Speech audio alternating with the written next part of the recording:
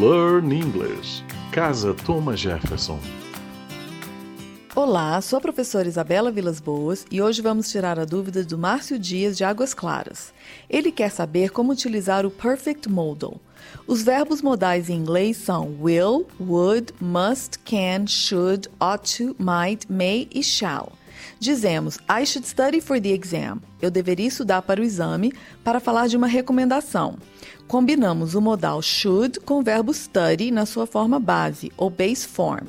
Se quisermos falar do passado, no entanto, temos que usar o aspecto perfeito, ou perfect aspect, que consiste no auxiliar have com o verbo principal no particípio passado. Should mais have mais studied. I should have studied for the exam. Eu deveria ter estudado para o exame.